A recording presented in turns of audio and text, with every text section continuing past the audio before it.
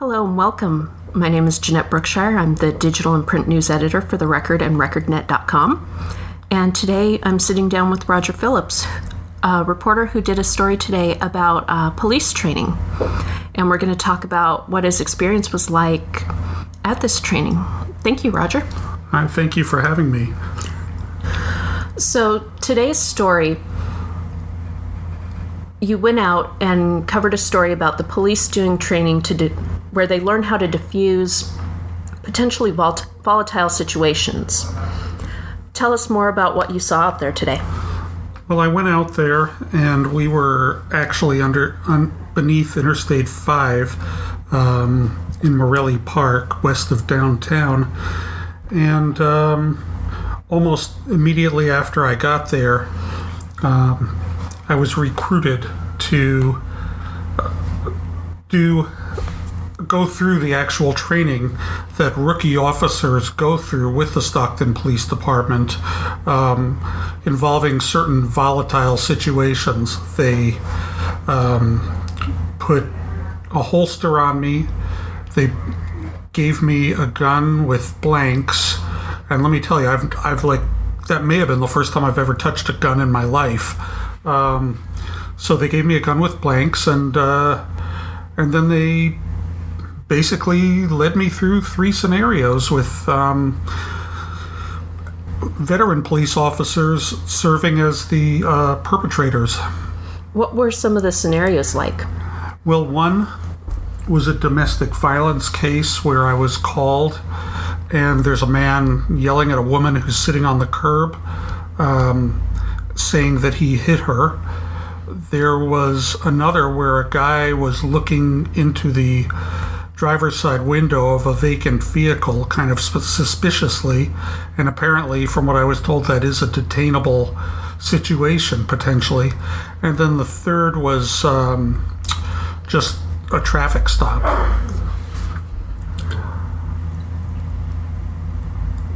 The encounter with the person looking in the truck, take us through what was that encounter like? Well, I came up to him.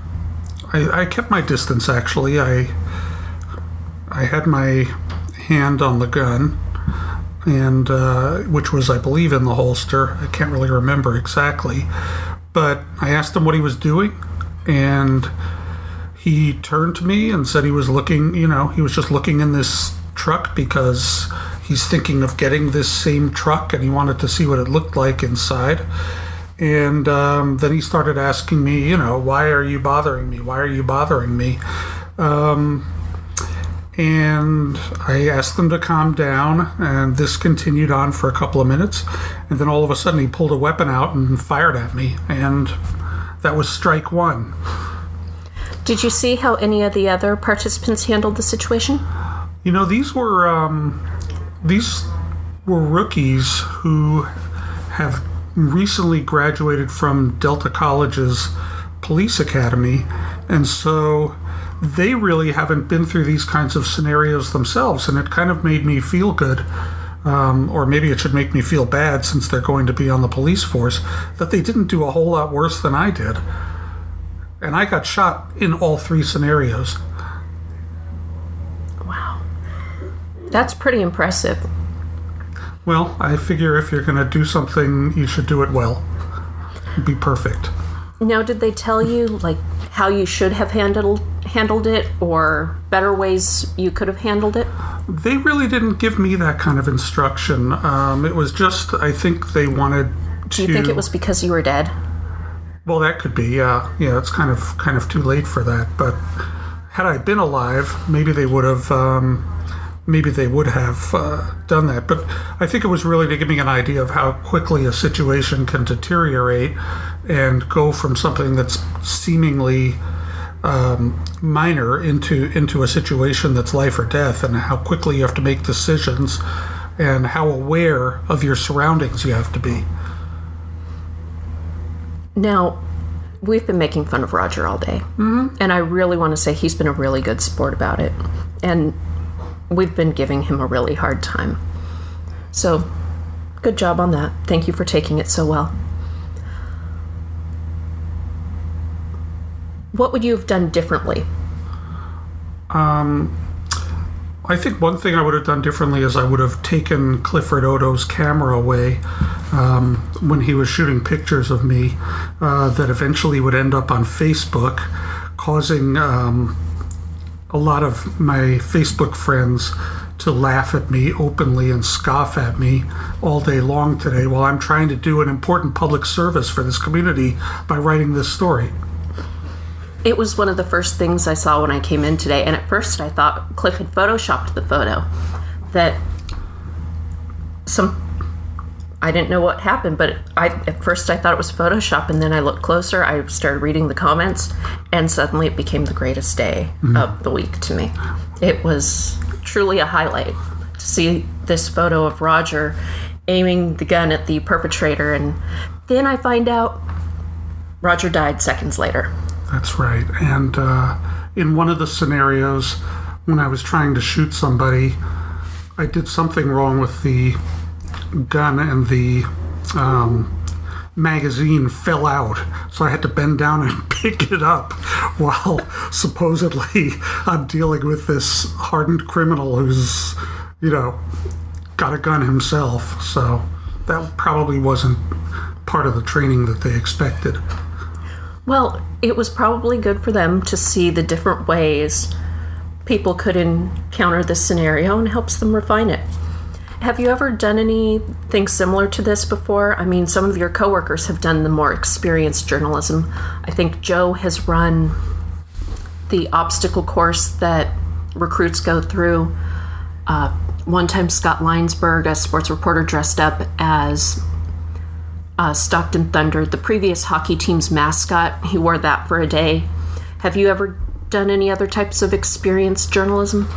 A long time ago at, I believe it was at Peyton Elementary, or one of the elementary schools in Stockton Unified, they were having a kindergarten English-Spanish immersion class, and I sat in for a day and went through it, and felt completely lost for the entire day, and I wrote about it in the first person.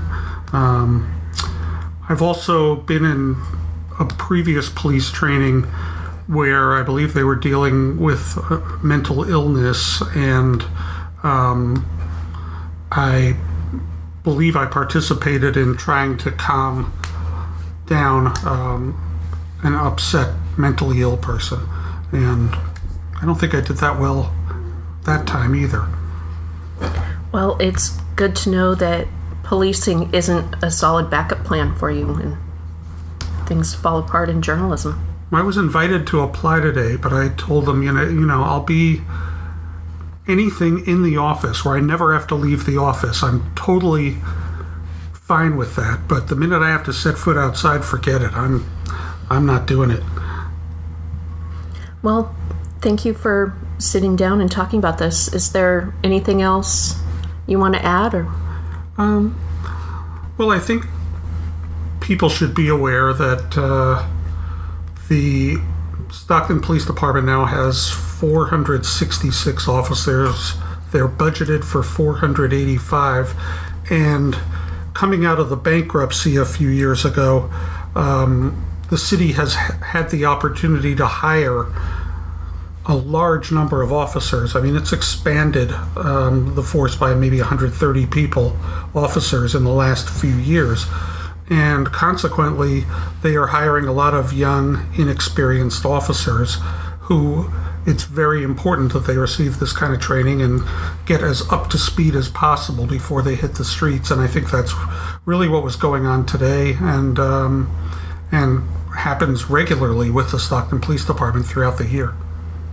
So next time, if they invite you to do like the obstacle course, do some of the running over things, do you want to do that one, or should we send some? Well, I guess I'd consider that. I really, next time, I'd like to play the criminal in the scenarios. And I would like to see that next time. We'll send a videographer with you. And yeah. Can we set that up? Oh, yeah. Okay. We'll call Joe Silva and we'll get that set up. Maybe he can let us take a drone. We'd have to buy a drone, but yeah, That shouldn't be a problem. Maybe Joe will loan us the police departments. All right. Thank you, Roger. Thank you, Genette.